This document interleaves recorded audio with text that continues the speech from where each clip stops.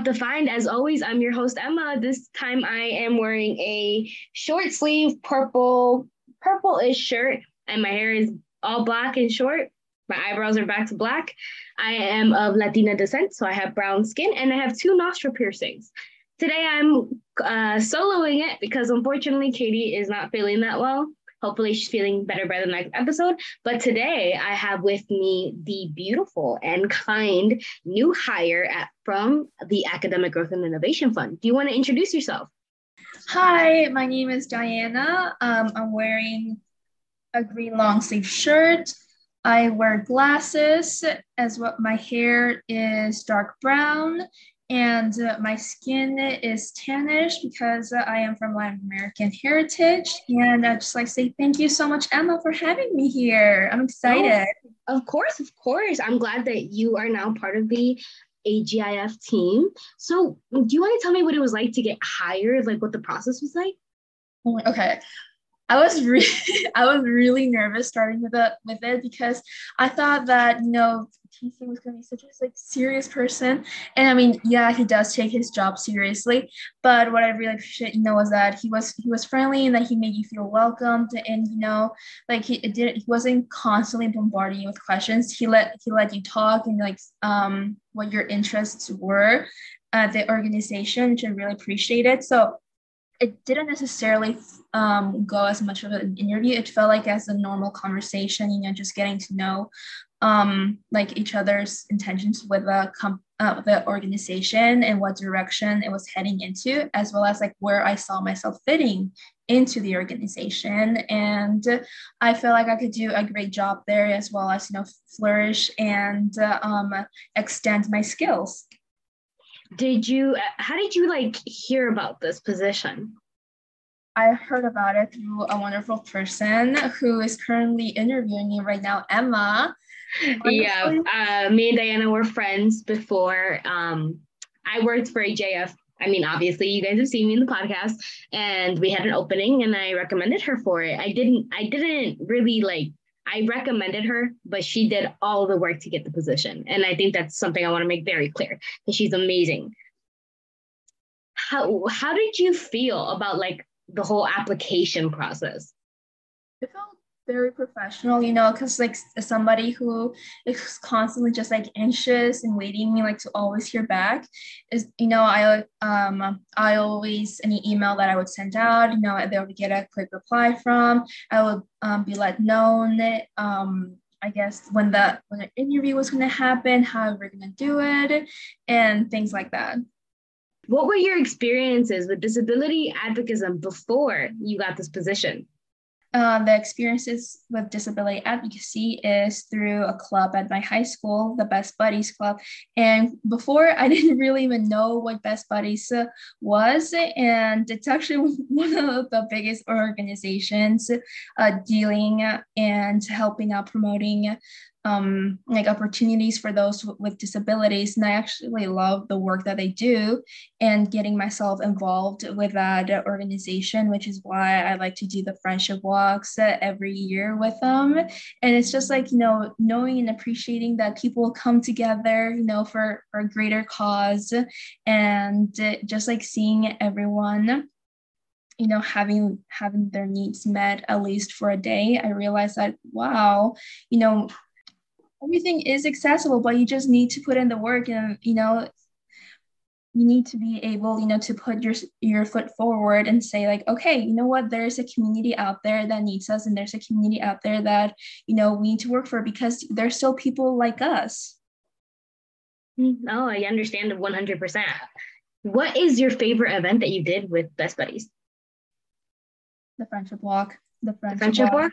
Yeah, the friendship walk. What does it entail?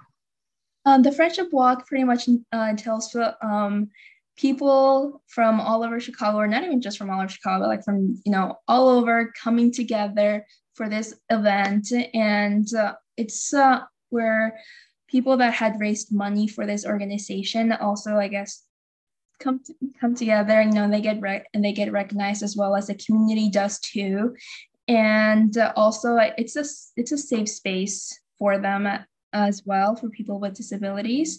And it's just like letting them know that, hey, there's people out there for you, like you don't need to feel like you're doing this alone, as well as, because I feel like maybe that's probably what they felt. I feel like I can't really, talk about their experiences much, considering that I am not disabled myself. But just opening the door for them and letting them know that here we are, and you know what, we're willing to give, I guess, and listen when other people haven't even given you the thought of the day, which is very disappointing if I'm being honest, because again, still people right there, man. Still people. And it's so upsetting. I cannot express you enough how upsetting that is. But yeah, it is. Growing up with my dad, when because my dad is physically disabled, he got polio before he turned 1. So he's never been able to walk. And growing up with my dad, I remember always being a little bit, and like when I was younger, I think I was more annoyed because people are like, are you embarrassed that you guys have to take a ramp? Because he uses crutches, but sometimes they'd bring a wheelchair or a rolly chair, even a rolly chair, like a rolly chair that you would use in like a computer lab at graduations and stuff. Or I'd be like, can I get a chair for my dad? He can't stand that long. And people are like, are you embarrassed? I'm like, no, I'm more annoyed that you guys weren't prepared when I advised you, telling you my dad is disabled. Also the assumptions that they make, like, stop making assumptions. It's not within your place to make assumptions about other people. And like, why would I be embarrassed? Like, it's not embarrassing to have a disability. It's not something that not only do people cannot control having a disability, it's not something that we should or blame them. We should not be victim blaming people with disabilities. Instead, we should be holding corporations and like buildings accountable with the ADA protocols and even more, because how are you only going to follow the standard? Why can't you just do a little bit more to help somebody who needs more accessibility? Because we can create spaces that are accommodating for them. The thing is, we just don't want to. Exactly.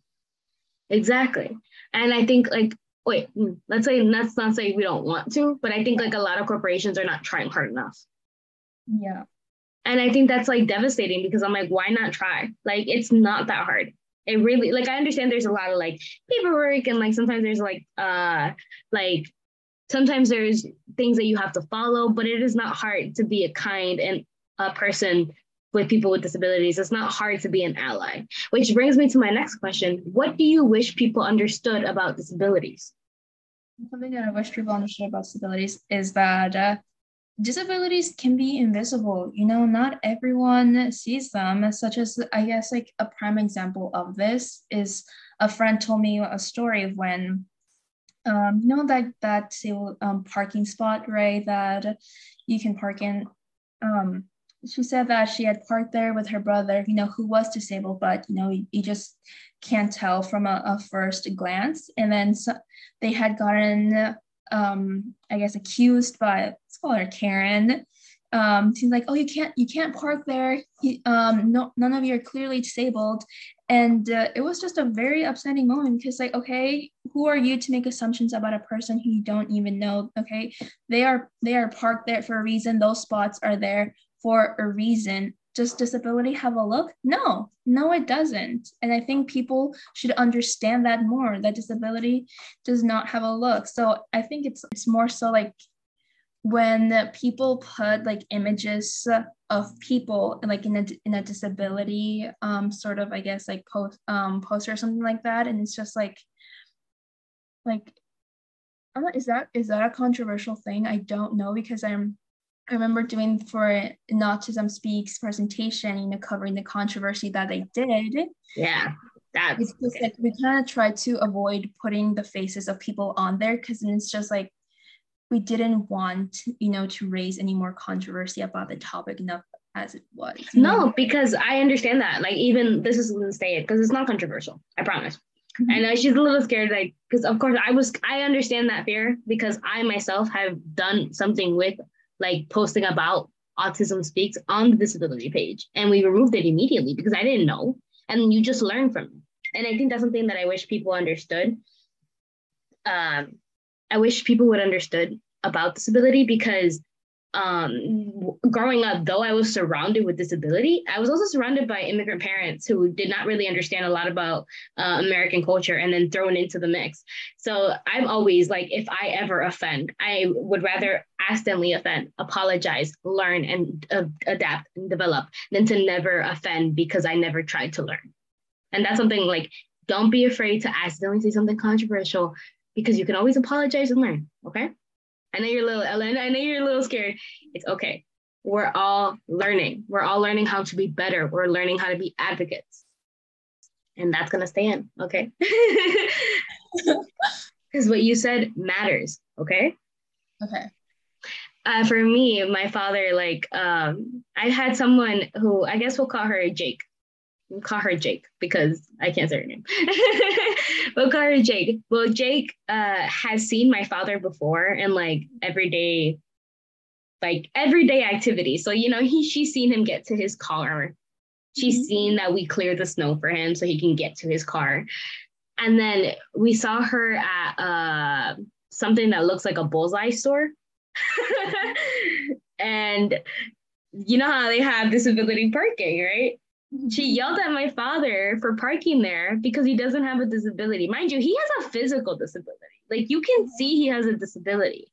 And I looked at her and I said, well, what does disability mean to you? And she goes, oh, well, you know.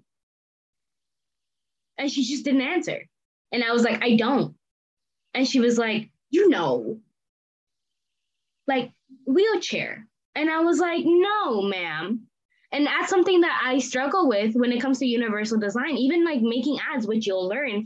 We try to be so inclusive because there's one ad that we have that it's just somebody just standing there and somebody was like, that's not the face of disability. And I'm like, you don't know that because disability doesn't have a face. Like I myself, who've just recently gotten not diagnosed per se, but who recently just signed up with the CSD with disabilities, you would look at me and you wouldn't think that I don't have a physical disability compared to someone like Katie who walks around with a cane. You can tell, but even then, like sometimes she doesn't walk around with a cane and she does have physical disabilities, but you wouldn't be able to tell that until she opens up about it. And I think that's something that I wish I knew how to process because it's this tricky field of being afraid to offend, but also being let's be realistic here. Disability does not have a face. Which that is it's important to educate people about invisible and visible disabilities, which is what my next question is how do you think someone who is non-disabled should support those with both physical or visible and invisible disabilities? I think the first thing that you should do is recognize your privilege as an able-bodied person, and recognize that not everyone, again, is going to have that what you think is a disabled look because, again, not everyone, okay, is just is going to be in a wheelchair. Disability is different for everyone, okay? Just like you said, Emma, at a first glance, you wouldn't even be able to tell if, you had some type of disability, right? As well as, this also kind of brings me to the question that I've heard some certain debate, is it your responsibility to take time out of your day, to educate people about a topic that they should be educating themselves on? Or, do you think that just let them figure it out on their own? You see, that's tricky because I think it's both. I think you should take time out of your day, but I also am I saying you need to give an hour and a half every day? No, you can look up, you have the world at your fingertips. And I think that's something that our newer generations are taking less advantage of. The fact that before people with disabilities didn't even have these amazing technologies. And now that we are becoming more high tech and having all these, a lot of people have phones, but I understand that in the world, there's still some people who don't. Hopefully that changes in the future and everyone has accommodating resources that they can access. But I don't think the newer generations, and I don't mean this in a blame thing, are realizing how privileged we are with this entire system of the internet and the World Wide Web, and having the whole world at the palm of our fingertips to be able to just research a question And it's not like you would have that fear of rejection or offensive because AI or whatever this is the software doesn't get offended. It would just give you the answers. It will give you the answers of the question that you asked. And I'm like, I think that kind of accountability should be held. I think that you should look into disability and learn how to be an ally. But I also think it's important to for people who have disabilities to also advocate for themselves and be like, hey, this is what I need, because me as a person, like me, Emma, would not need the same accommodations as my father. And I think it's important to see the variety of disability and the variousness of it. Exactly. Also, I don't think that, you should come like with the expectation that a person will educate you, for not bothering to even learn about the topic in the first place. Yes, because I think that that's important to realize that though you're speaking to people about their disabilities, they're not telling you this so you can get educated. They're just sharing their experience, and you yourself must put together how you can be an ally. When was a time where you realized that you were privileged as an able-bodied person? Privileged as an able-bodied. Here, like I'll show you an example. One time, Katie and I were doing a Zoom. We were still like new to each other in the podcast, so we weren't like besties just yet. And she was in the Lincoln Park Student Center, and she dorms at Centennial, so pretty close, at least for me. And it was raining outside, and she was like, I'm sorry, we're gonna have to reschedule the podcast. And I said, oh, why don't you just go to your dorm? Why don't you just run to your dorm? And she goes, Emma, I can't run. And I didn't think, because in my head, even though at the time I didn't know that I had a disability, but I'm still physically able to do things. And I think that's something that I have to acknowledge. Me, like, I grew up not knowing about like mental health and not really like talking about it, but I was still able to get around. Like I don't have physical limitations. And in my head, to avoid getting drenched, I just run to my dorm. In my head, it's 1 block. Even though I have asthma, I'm like, I can run a block. Katie has hardware. Katie uses a cane sometimes, and the rain really affects her. And I didn't think she's gonna get drenched because she didn't bring an umbrella because she didn't think it'd rain. And now we have to reschedule because she can't get out of the student center. She had to wait there for an hour, waiting for the rain to pour so she wouldn't get drenched. And I didn't think about that. And I was like, Emma, do better. Like, and I beat myself up about that all the time. And she's like, stop beating yourself up about it. You didn't know. But I was like, it's the fact that I didn't even consider it. I feel like when you have that certain type of privilege, it's a little hard to recognize it because it doesn't affect you at the end of the day.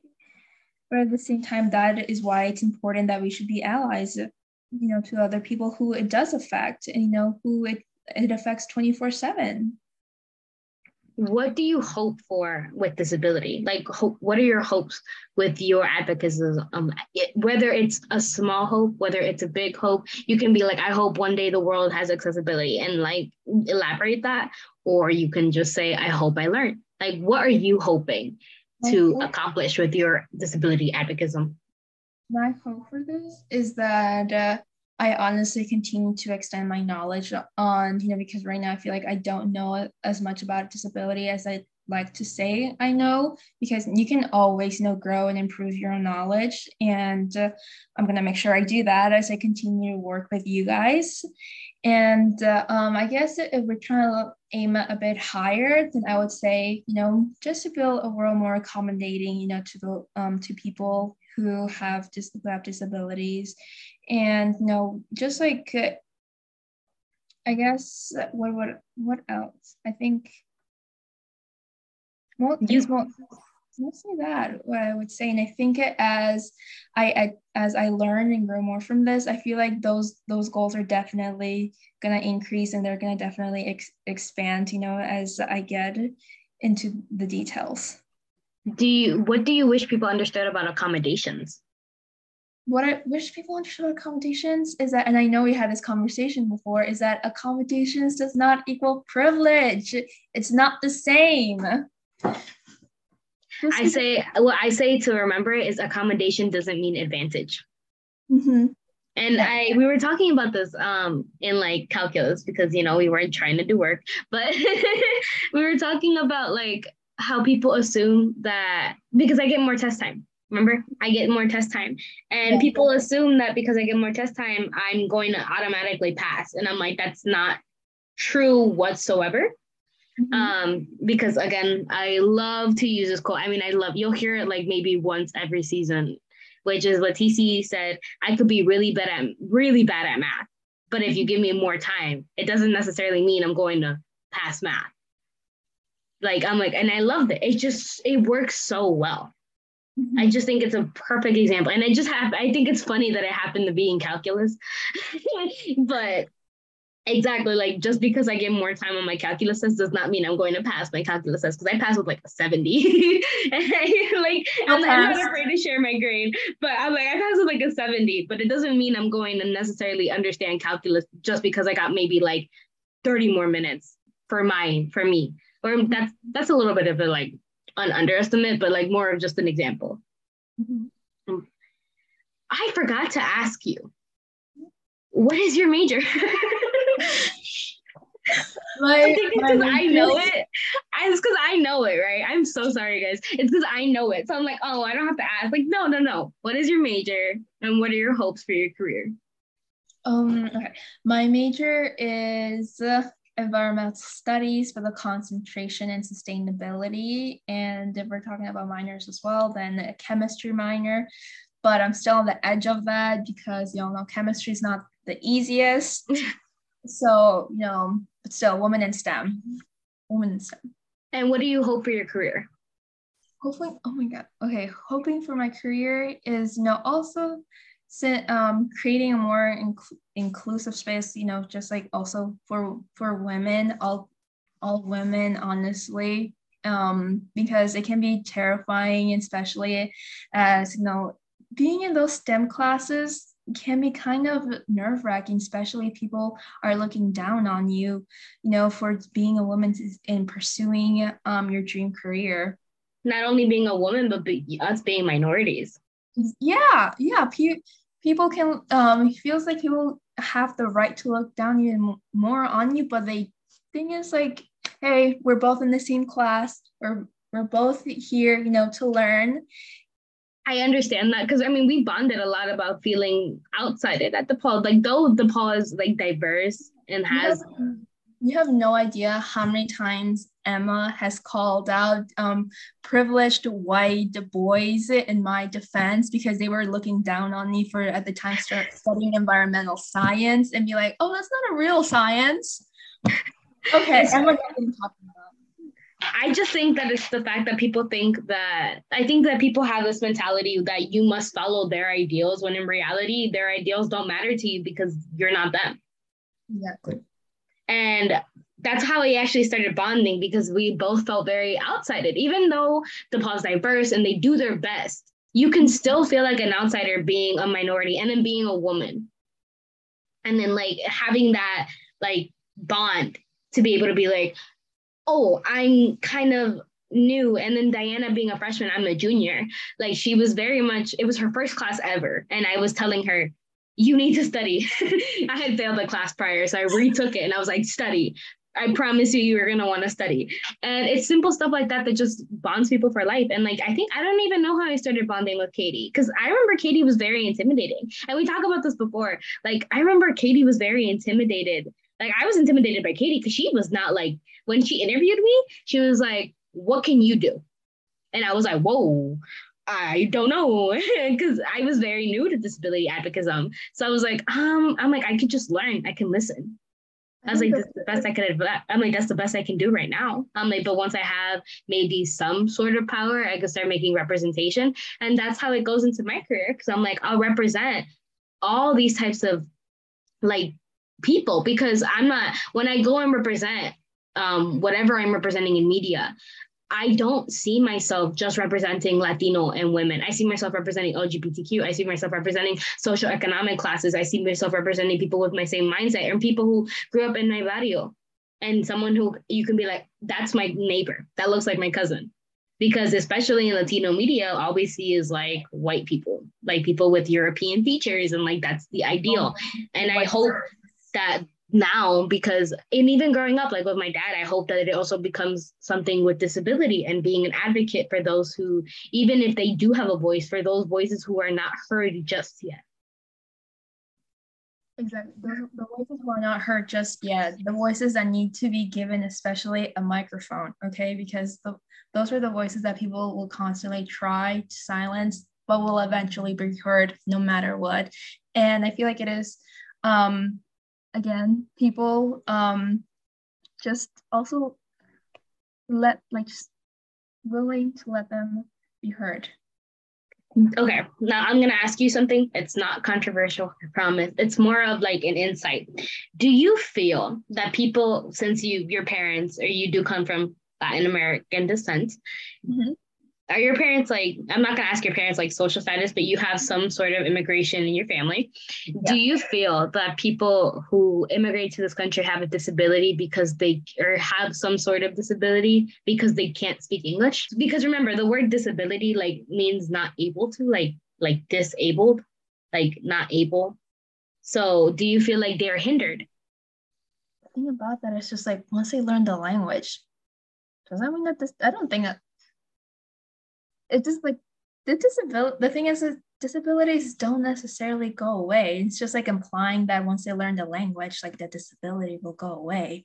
So I wouldn't constitute it as a disability. Yeah, no, I understand that. No, for me, like I think that, so it's because some people like that go like, I'm not gonna say like I know them. It's just like what is it? Hypothetical. There's some people who at DePaul could use like translators and stuff because they have a disability, like whether it's like you just can't speak English, because my mom can't learn English, and she's tried for 7 years and she cannot speak a word of English. But there's some people who like will only view this as, unless you're deaf, you're not disabled. And I'm like, it just opens up my mind to think about things like this, because in my head, like, okay, yeah, of course, someone who's deaf has a disability because they're going to need a translator. But then in my head, I'm like, okay, well, what about someone who doesn't speak the language? Yeah. You know what? I've never thought of that question before. That's actually a really good question, because what if like maybe, because again, disability is not really something that we talk about within our own Latin American community. It's not exactly recognized. So maybe they do have a disadvantage.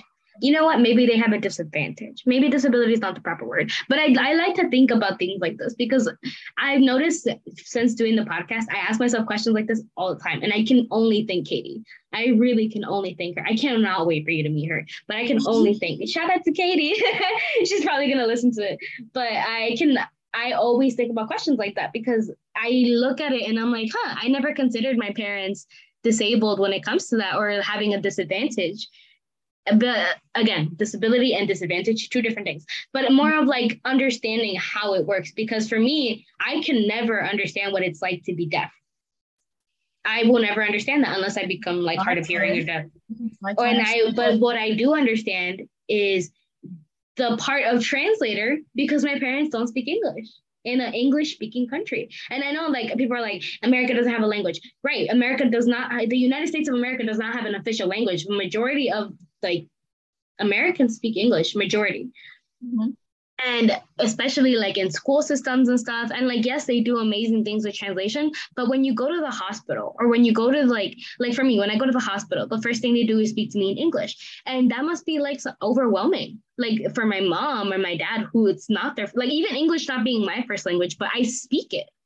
Yeah, oh my God, because like it's that where parents just like even as little kids, they just bring you everywhere just so you could translate to them. Yes. To them. And that kind of experience is like, to us when we were younger, like, oh, I don't want to go, right? But using that experience, I cannot imagine what it's like for a deaf person, because I'm not playing translator, I'm translating to my parents what they're saying, like legal documents, whatever they need, I'm translating. But then I cannot imagine not even having hearing to understand the translation, and having to come up with a new language altogether that is not used. Like, it's not, I'm not going to say it's not used, but not every American knows American Sign Language. And then to go, let's say you go overseas and you go to Britain, and you have to use British Sign Language because American Sign Language isn't a thing. And then having to have an accommodator, but also like just in general, like most of society is based on people who are able, right?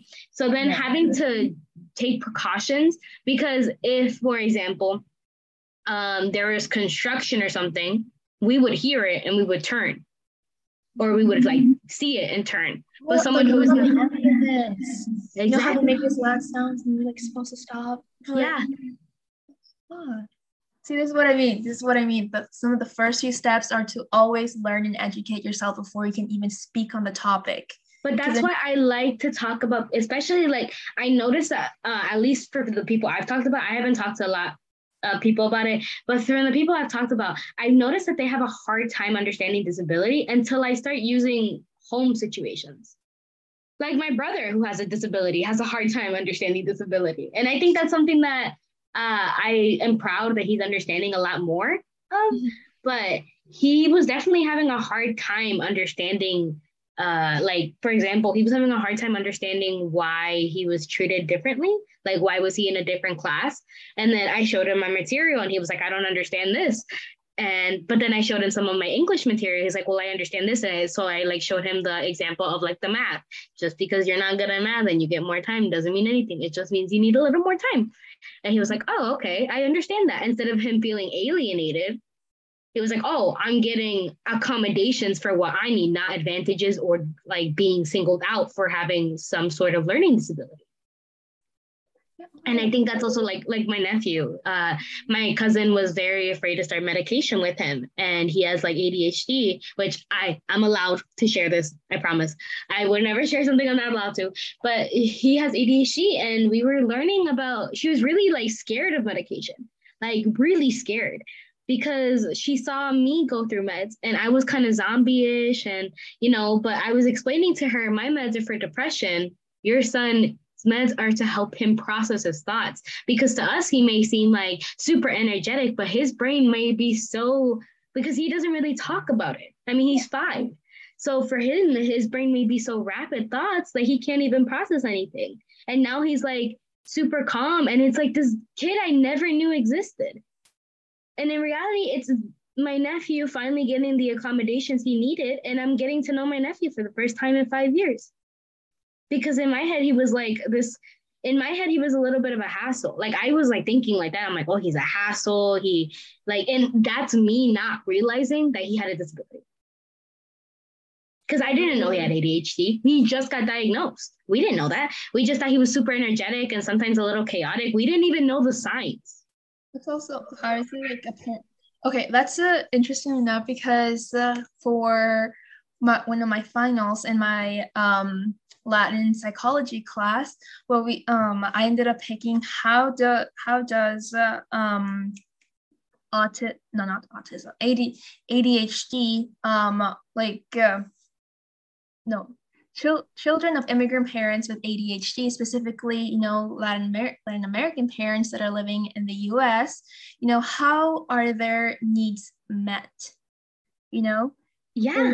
And it's like the best way I learned that the best way to help them is to through culturally adapted treatments, not make them feel as if just like, oh my, like you're going crazy or anything like that. Yeah. It's just like also making them feel accepted within their own communities. Yeah, and that's something I noticed that a lot of like Latino people who have immigrant parents have experienced, is the whole, oh, you're crazy. Oh, yeah. Depression. And it's like, no, like, I need help. They're just hyperactive. Like it goes further than that. Yeah, and like that was for my cousin, especially being a first-time mom at the time. She was a teen mom. So she was like, obviously she was working and getting her like high school diploma. So I was taking care of my nephew a lot and for free. Like I did not care. I was like, drop him off while you go to work. I don't care. I don't have to watch him. And he would ransack my house, my entire house. I mean, every time he would come over, I knew I was going to have to clean. I already knew. I knew he was going to spread all his toys. We broke glass once. He had a tantrum and he broke glass. And I was like, okay. And I lost my cool. And I was like, I need you to go sit in the corner. And he's like, I can't sit in the corner. I don't like sitting in the corner. And then my sister was like, Juanito, sit still. And she timed him. And that's when she was like, he can't sit still for 10 seconds. That's weird. Or not weird, but that's peculiar. It's different. It's not something.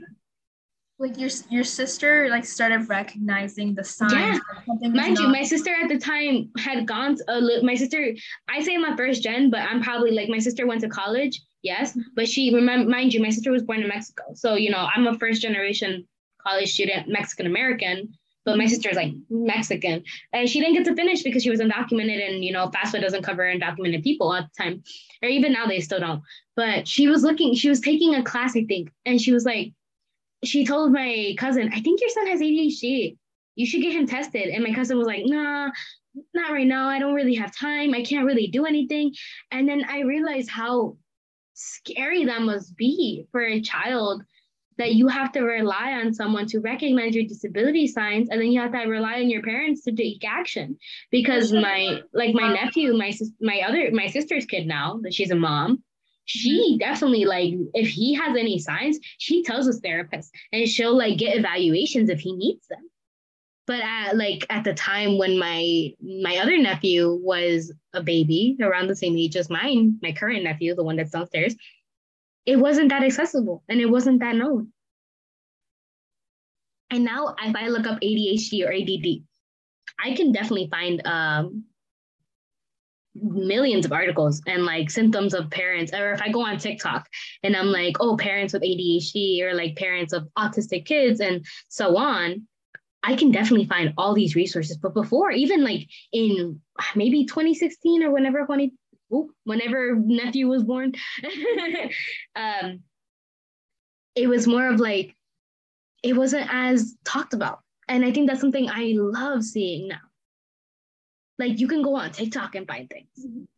And it's like, you would think that a kid's app would teach you so much, because people are now being able to videograph and just post their experiences in 15 seconds with some catchy music, but it catches your attention.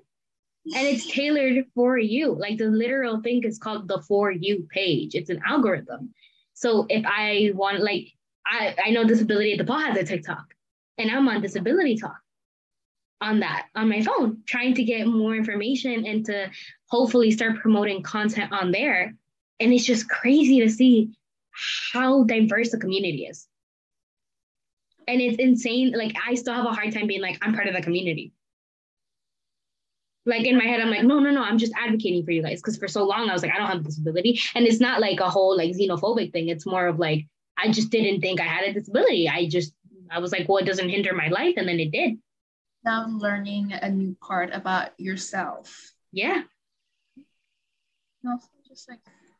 All right. Well, do you have any final questions? I did have this final question that, again, was heavily debated on, but I can't really seem to remember, and it sucks because I was like, wow, would have been such a good question to ask. It's okay. But yeah. All right. Well, if there's no more questions, this has been I Am Not Defined. As always, I'm your host, Emma, and thank you, Diana, for being here. I'm so excited to continue to work with you and develop our friendship, but as well as just to see you learn a lot more about disabilities, because you're very passionate about it. If you hear any barking, that's my dog. Don't mind him. It's okay. It's very low. But thank you so much, Emma, for having me. And honestly, for these questions, Katie wrote them, or me and Katie together. These questions that were asked, by both of you guys, like, they really honestly like make me think. These are questions that I feel like should be asked to everyone at least like once in their life, to get them thinking about like, wow, like what can I do? Again, like same questions that you asked, because it may seem like a small question, but it really gets you thinking about the things that you have been doing and the things that you can do. One thing I always say is no question is small, but it's similar. It's like this quote that a drama teacher used to say: there are no small roles, only small actors. Same thing. There are no small questions, only people who have limited mentalities. Well, we'll see you in the next episode. I know I was already doing the outro, but we'll see you in the next episode. And hopefully Katie will be back, and we're excited to just spend season 2 with you guys. Oh, I guess this would be my last question. What do you hope for Disability to Paul? And what do you hope for season 2 of I Am Not Defined? Okay, what do I hope for disability at DePaul? Honestly, I hope that more students know about the resources, because even though DePaul is, one of the best countries, one of the best universities in the country, to help accommodate their students, I feel like the resources are still not all that well known. So, just like getting it out there, like we have the resources, just click on that webpage, okay? And what I hope for is honestly to be able to talk about topics that are trendy, and also in a way, how do they correlate with disability, such as straws, because straws actually have a correlation with disabilities that I did not know about until you know what? Maybe we'll have you back and you can educate us on it, because we do have a lot of history episodes. And we like to discuss stuff like that. So if that's something you're passionate about, you want to come back and you can tell me and Katie about it. Let me just get educated more so on this topic first, and then we can talk about it more. That's gonna be in season 2, I promise. All right. Well, thank you for joining us on I Am Not Defined. As always, I'm your host, Emma, and Diana, thank you for being on the show. We'll see you in the next one. Bye, guys. Bye.